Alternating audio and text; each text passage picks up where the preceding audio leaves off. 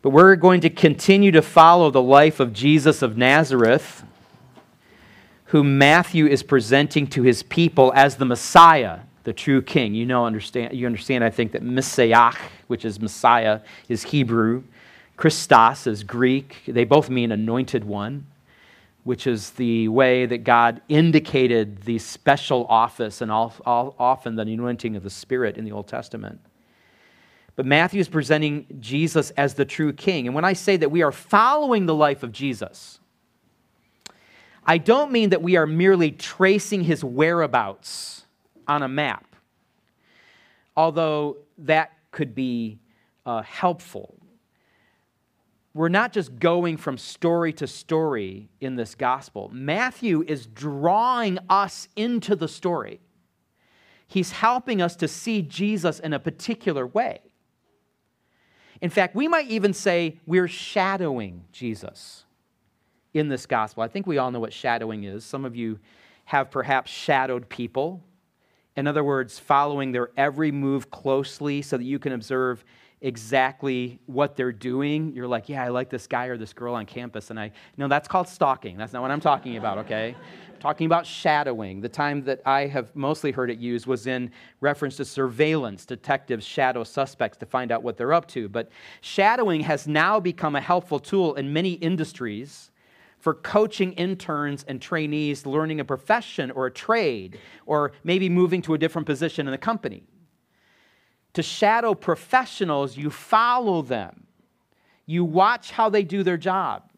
You ask questions, and you learn in real time because you hope to someday experience what they're doing and to have the skill to do it well. So Matthew sets Jesus, our Emmanuel, the true king, before us, born from human lineage, with a storied past just like ours, though he's born of a virgin, not like us.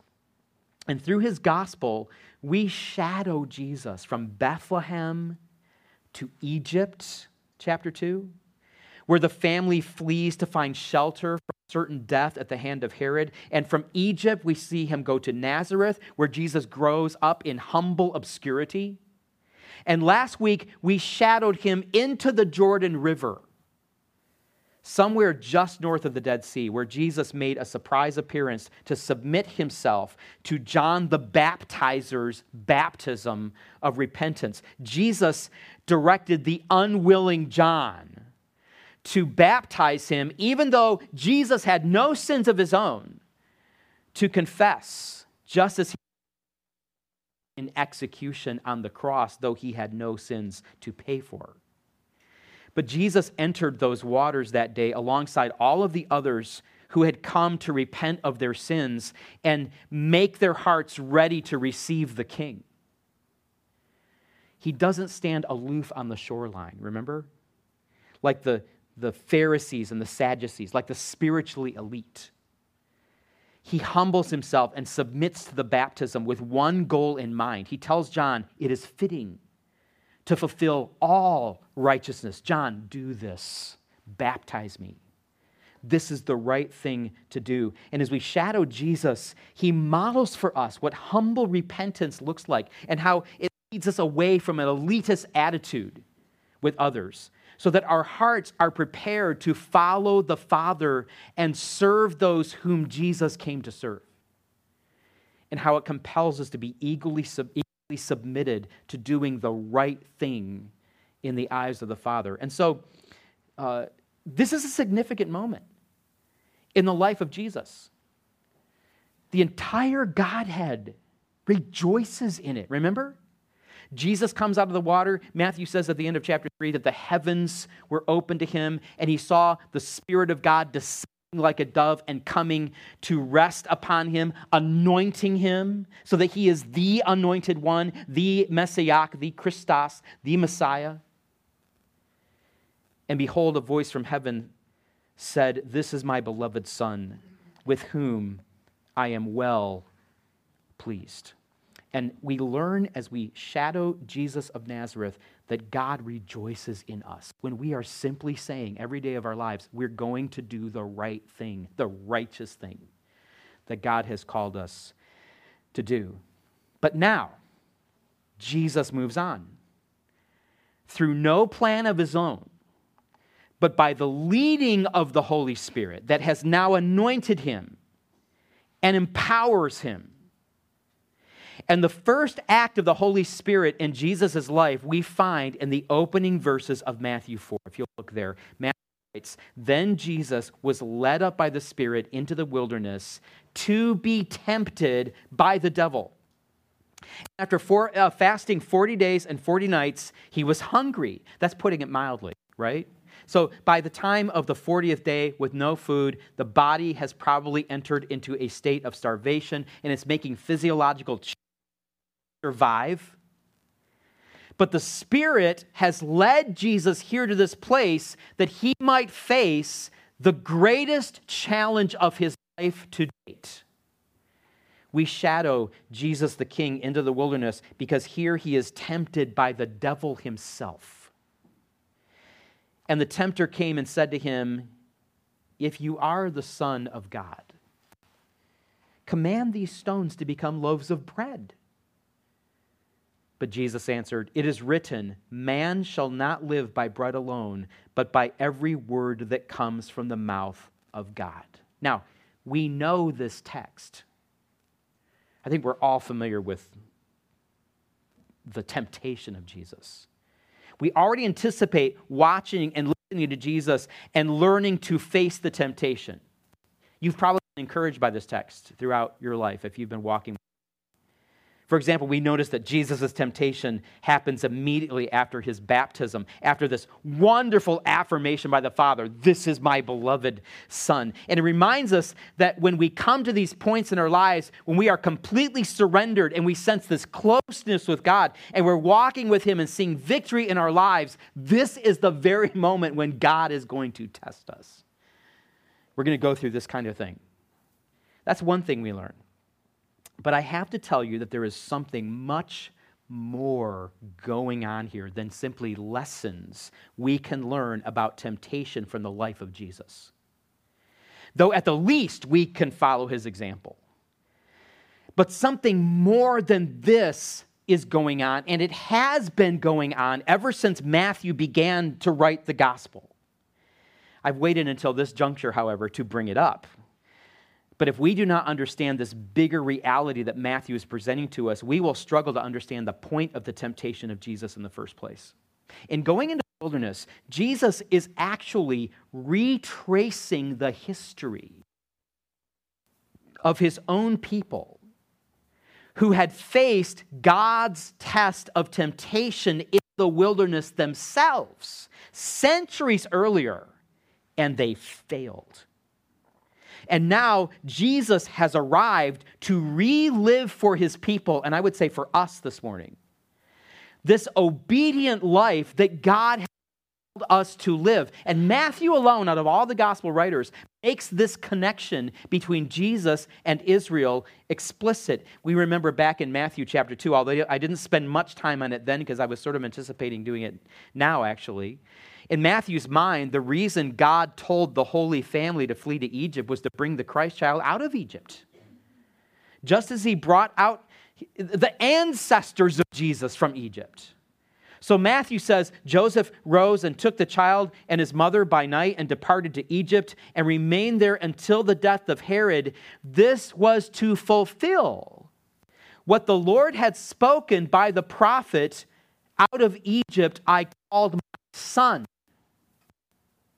And this reference by Matthew to the word of the Lord in Hosea 11 has always puzzled interpreters. In fact, there's a little book, some of you guys might have read it if you're studying for the ministry. It's the book of how the Old Testament, how the New Testament authors use the Old Testament in the New Testament.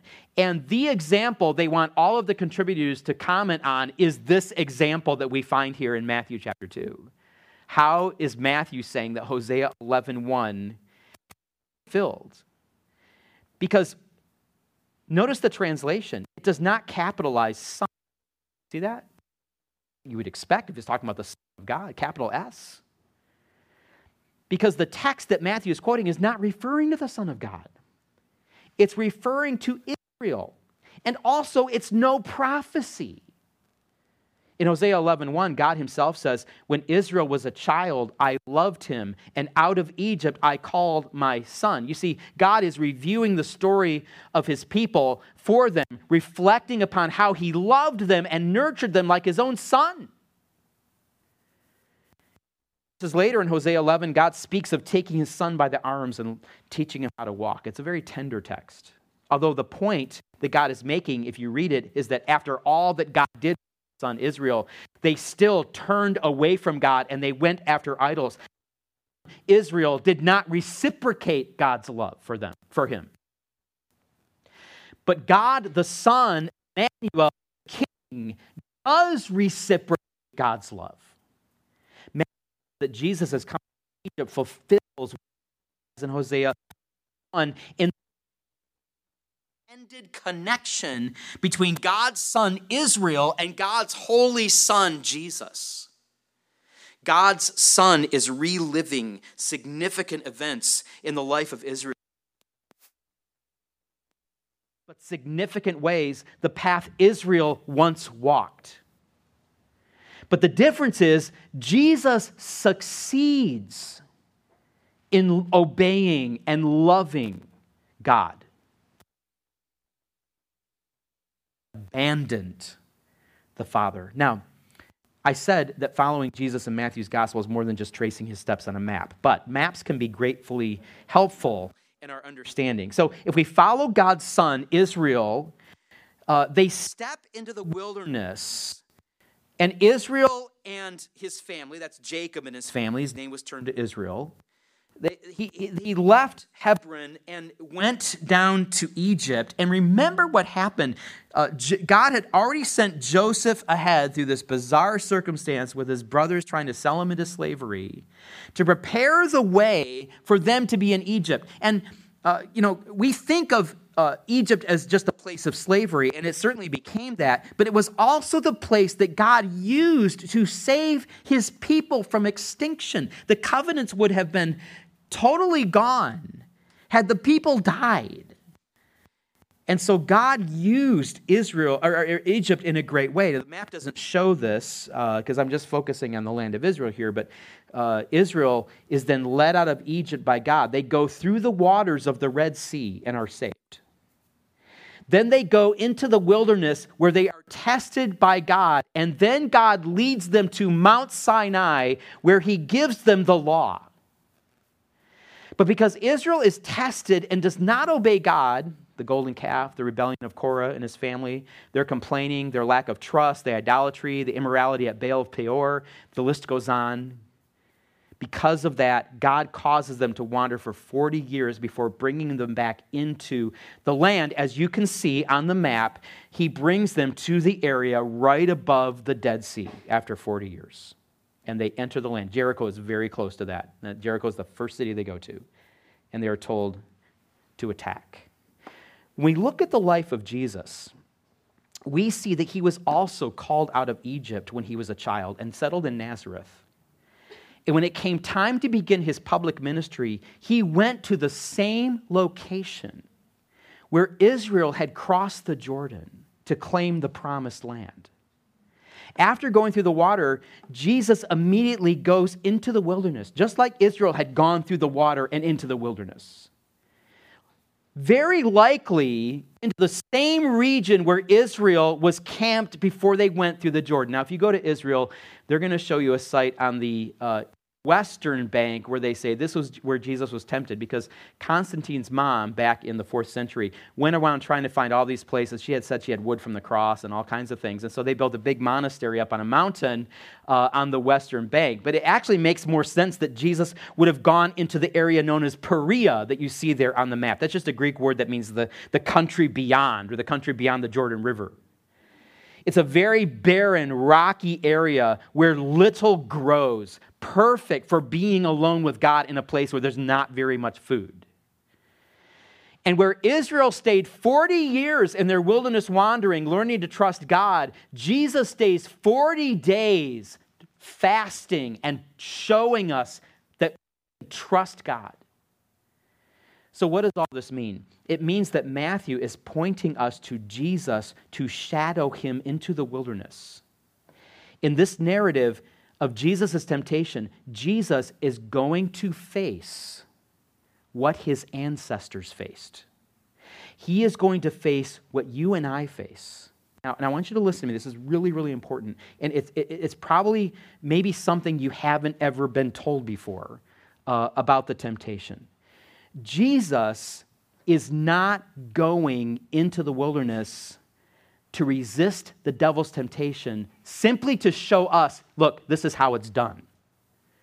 I mean, he's providing a pattern for us, an example at the least. But he's also doing something much more profound, much deeper than that. The Spirit has led Jesus into the wilderness not to show us that we can overcome temptation like he does it, but to show us that Jesus himself can overcome temptation. Because when we know that Jesus can overcome any temptation, we know that Jesus' righteousness can never be compromised. Even in the midst of suffering, 40 days of hunger, then we know that he is the Son of God who can save us, and we know that we can depend upon his strength for our own battle of temptation as his righteousness is worked out in our lives. He suffered like we do, and yet he never sinned. And because you and I never understand that, we can't. We can't do it in our own strength. Israel couldn't. God gave them the law. God gave them prophets. God gave them every opportunity for centuries and centuries, and they still kept going back to idolatry. That's you and me. Without the work of God in our hearts through the Spirit because of the faith we have in Jesus Christ. We derive our resistance to temptation through our union with Christ that is applied to the ministry of the Spirit. Jesus is showing us, I can do this. And in him, we can resist temptation also. So when Jesus says no to Satan's devilish temptations, he proves that he is the Son of God, and he prepares us to face the enemy's attack as we live out our lives in him. Because you and I are assaulted with these devilish temptations every day of our lives. We are. But as we see in this text, Jesus has already resisted every one of them. So what we're going to do is look at this text by unpacking what are these devilish temptations that we're going to face, and what did Jesus do about them, so that we know that we can resist in him. Now, I'm only going to have time to touch on the first one in our remaining time this morning before we go to the table. So let me give you all three of them so you can see where we're going. We are tempted, first of all, to defy the will of God. Satan will tell Jesus, turn these stones into bread. And we're tempted to deride the care of God. Cast yourself down. Let the angels save you. And we're tempted to despise the glory of God. Fall down and worship me, Satan says to him. Jesus faced each one of these and succeeded in remaining faithful to God. And there are ways that we each face these as well. So let's see how he does this. Let's talk about the devilish temptation to defy the will of God. Again, in verses 3 and 4, the tempter came and said to him, if you are the Son of God, command these stones to become loaves of bread. But Jesus answered, it is written, man shall not live by bread alone, but by every word that comes from the mouth of God. Now, you have to understand, there is so much going on in these temptations. Honestly, I don't know where to begin this morning. I figured out where to begin, okay, but I wasn't really sure when I started. So there's probably different ways to unpack this, but let me just start this way. At the least, we need to start with the affirmation that what Jesus is being asked to do by Satan in this context is sin for him to do. We have to understand that. Because it is not the will of the Father. That's all it has to be for it to be sin, that it's not in God's will. Do you know that there might be something that is sin for you because you know you're going against the will of God that somebody else might be able to do? I'm not talking about a moral thing that's commanded in Scripture, but in your context, in your time, something is unwise or sinful that somebody else may do. The Spirit led Jesus into the wilderness to fast. And it is not God's will for him yet to break this fast. So Satan cleverly, devilishly starts by going hard after the biggest thing that is probably on Jesus' mind, earthly speaking. When am I going to get to eat? And Satan puts it this way: if you are the Son of God, because from the very beginning, the first words of the serpent are a question about God's truth and about his will. If you're the Son of God, turn the stones to bread. You don't have to suffer in this way. So Satan calls into question Jesus' sonship, and he tries to trick Jesus into ending his fast all in one temptation, which, by the way, temptation is a deception. I'm not going to talk about that today, but we can learn about what temptation looks like by studying this text. Jesus is going to affirm that he is the Son of God, however, not by turning stones into bread, but by not turning stones into bread, even though he could. Because he's going to continue to obey the will of God. Now, as most of you are aware who have studied this temptation, every time Jesus is faced with one of these devilish temptations, what does he do? He quotes Scripture. And some of you are about to hear me say, you think, that this is what we need to do when we're tempted. We need to quote Scripture, because that fact has led a lot of people to make this observation. When Satan tempts us, we need to quote Scripture at him. But I'm telling you, that doesn't appear to work here, actually. Because you notice Satan doesn't run away when he hears Jesus quoting Scripture. In fact, in the second temptation, he just quotes it right back at him. Satan isn't scared of this. We think of Scripture as this talisman, that if we're just quoting it into the air, our temptation will leave. You can quote Scripture all day long at the devil if you want to, but he's just going to laugh at you unless you do one thing, unless you obey the Scripture you're quoting. Do you realize that you can be on your way to sinning against God while quoting the Scripture all the way? It's not your knowing God and His Word that drives your obedience. It's your loving God and His Word that drives your obedience. We are to be doers of the Word and not hearers only, after all. So Jesus is not quoting Scripture to make the devil flee. What Jesus is doing is affirming His commitment to God's will. He is saying, this is what the Word of God says, and so that is what I am doing. I am following the Word. By quoting Scripture, Jesus is giving a biblical reason why he knows this is what he is doing, and he's not going to do what Satan says. So we need to know the Word. We need to know what God wants, that's for sure. But merely quoting it doesn't do anything. We have to be committed to it, and that's what Jesus is modeling for us here. Every time Jesus quotes the Scripture to Satan, by the way, he is quoting, do you know this already? He is quoting from the same range of Scripture, Deuteronomy 6 or Deuteronomy 8. He's selecting very carefully what Scripture he's using. He could have picked a lot of Scriptures to say no to Satan. He picks these. Why? What's happening in Deuteronomy that makes Jesus think of these Scriptures? Well, in Deuteronomy, the people are about to enter the promised land. The very people who had been tempted in the wilderness for 40 years. It's actually the children of those parents who have all died in the wilderness because of their sin. They're about ready to enter the promised land. And before they go in to possess the land, Moses is speaking with them.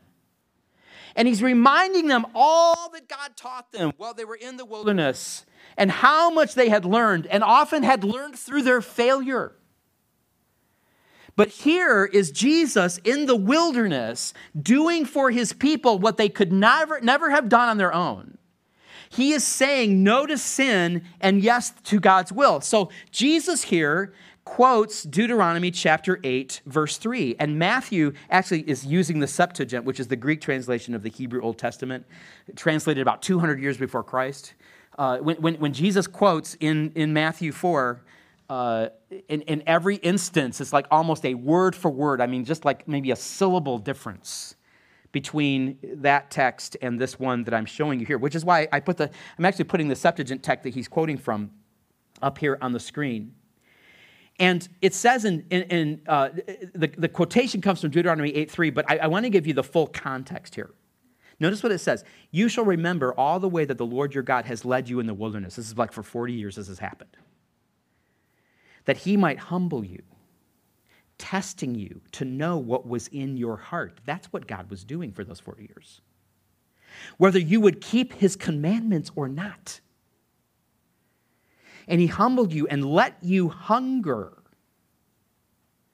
and fed you with manna, which you did not know nor your fathers. In other words, it was like a surprise thing. Where did manna come from? Of course, that was what it means. It means, what is it? They had no idea. They had nothing to base this on.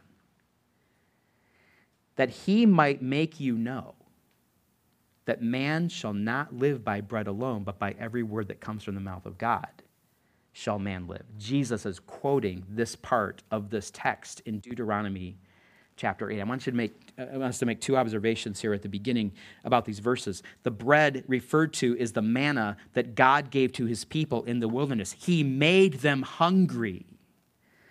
Jesus has been starving. He made them hungry and then fed them with this manna. This is the bread that's being referred to. Second, God brought them to a place where there was little to eat, where he could feed them with this miracle. It was on the ground for them for 40 years. It wasn't just a one-time thing. There's several places in the Old Testament in this story where God, the writer reminds us that this manna was going on for about 40 years.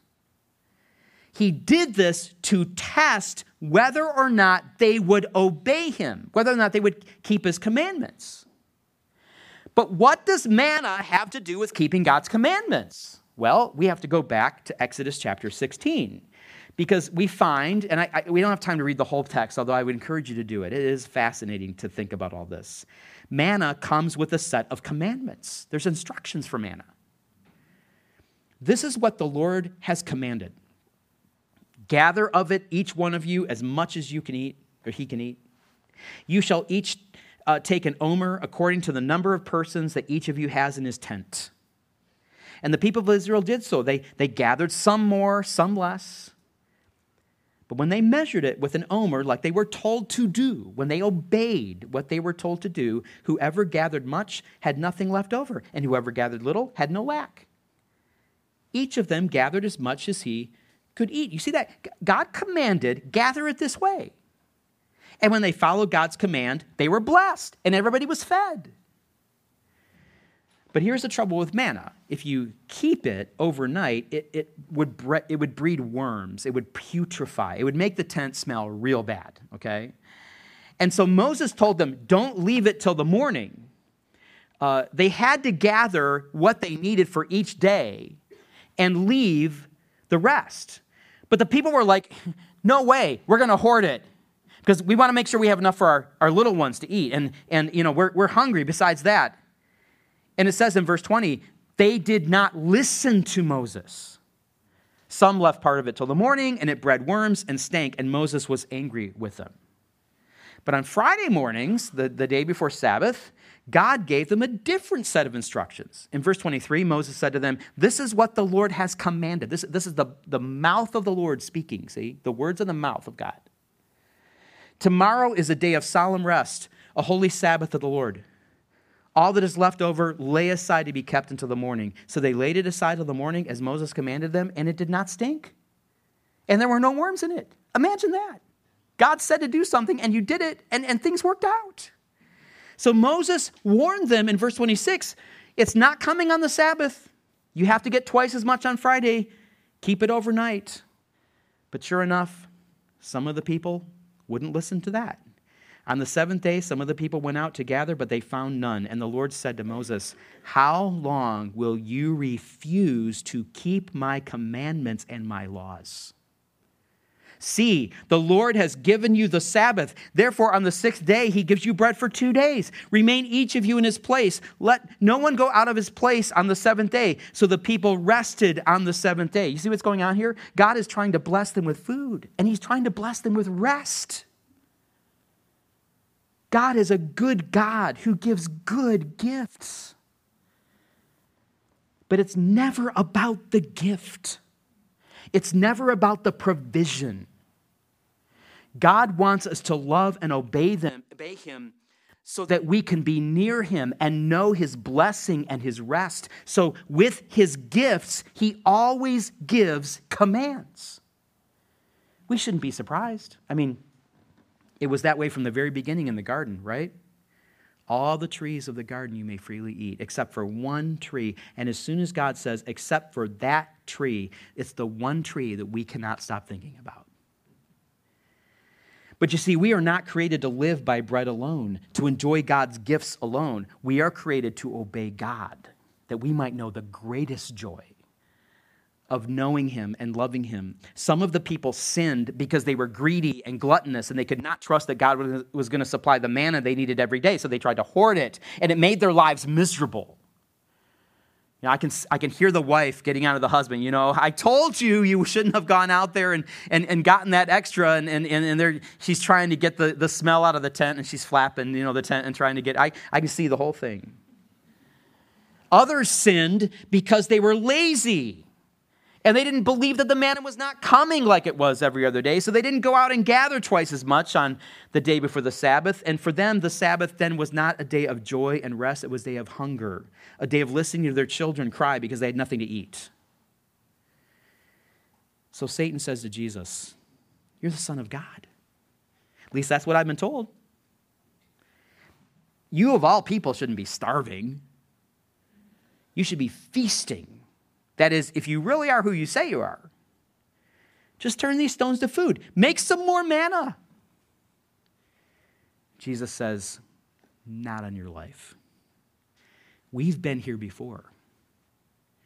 We've been tempted to mistrust God before. I believe Satan was at the original temptation in the wilderness with all of God's people.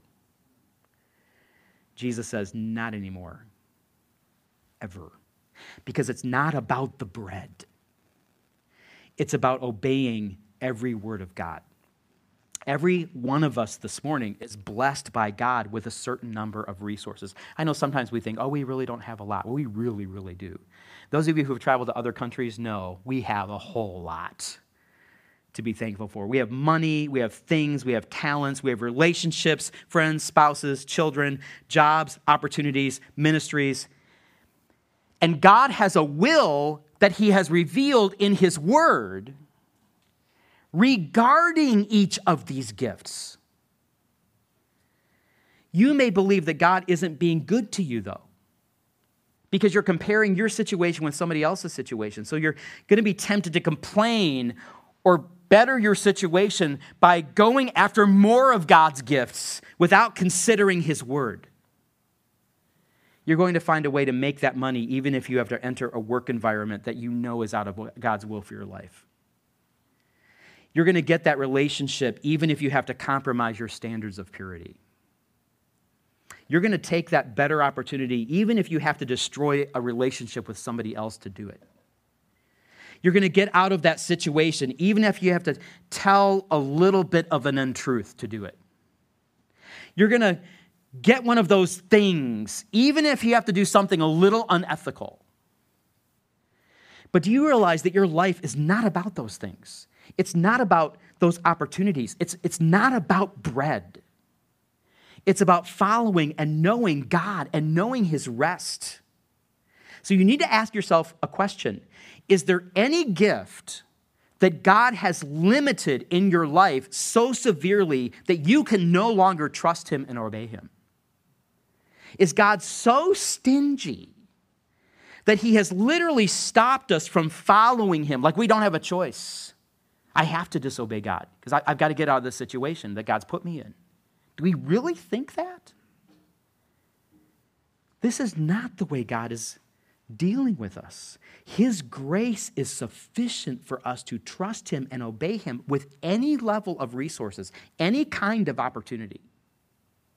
Jesus himself knows this. He was being tempted simply to make a little bread after the Father had not supplied him with food for 40 days. Are the parents that God gave you so strict with you that you no longer have any ability to love God and to follow him? Is the husband or wife that God has given you so awful that you have to say no to God and disobey his will? Has God been so unfair with the opportunities he has given you that he is literally holding you back from responding to him in faith? It's not about the bread. We can live for God and love him and trust him and obey him no matter how we perceive our circumstances. You will be tempted to go beyond God's goodness or go around it or make something better for yourself in a way that disobeys God's word. But as you know that, you also need to take heart, because Jesus has already faced this for every one of us.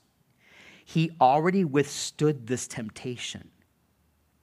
He has already given you his power through the Spirit to join him in saying no to the devil or no to our own heart. To say, I don't live by bread alone. I live by the word of God. Jesus went to the cross for you and rose from the dead for you to take away your sins and to give you his righteousness. It was the righteousness he earned for you in the waters of the Jordan, and the righteousness he earned for you in the temptation in the wilderness. So if you're a believer in Christ, you can say yes to the word of God and live by the will of God. You can, because Jesus already did. Not only can we live a life of confession and repentance to stay in a right relationship with a God who loves us, like we saw last week in Matthew 3, but we can also say no to the temptation that leads us to sin in the first place. Jesus the King has already given us everything we need to know him and obey him and to know his rich blessing as we wait for him to return. Father, we are grateful.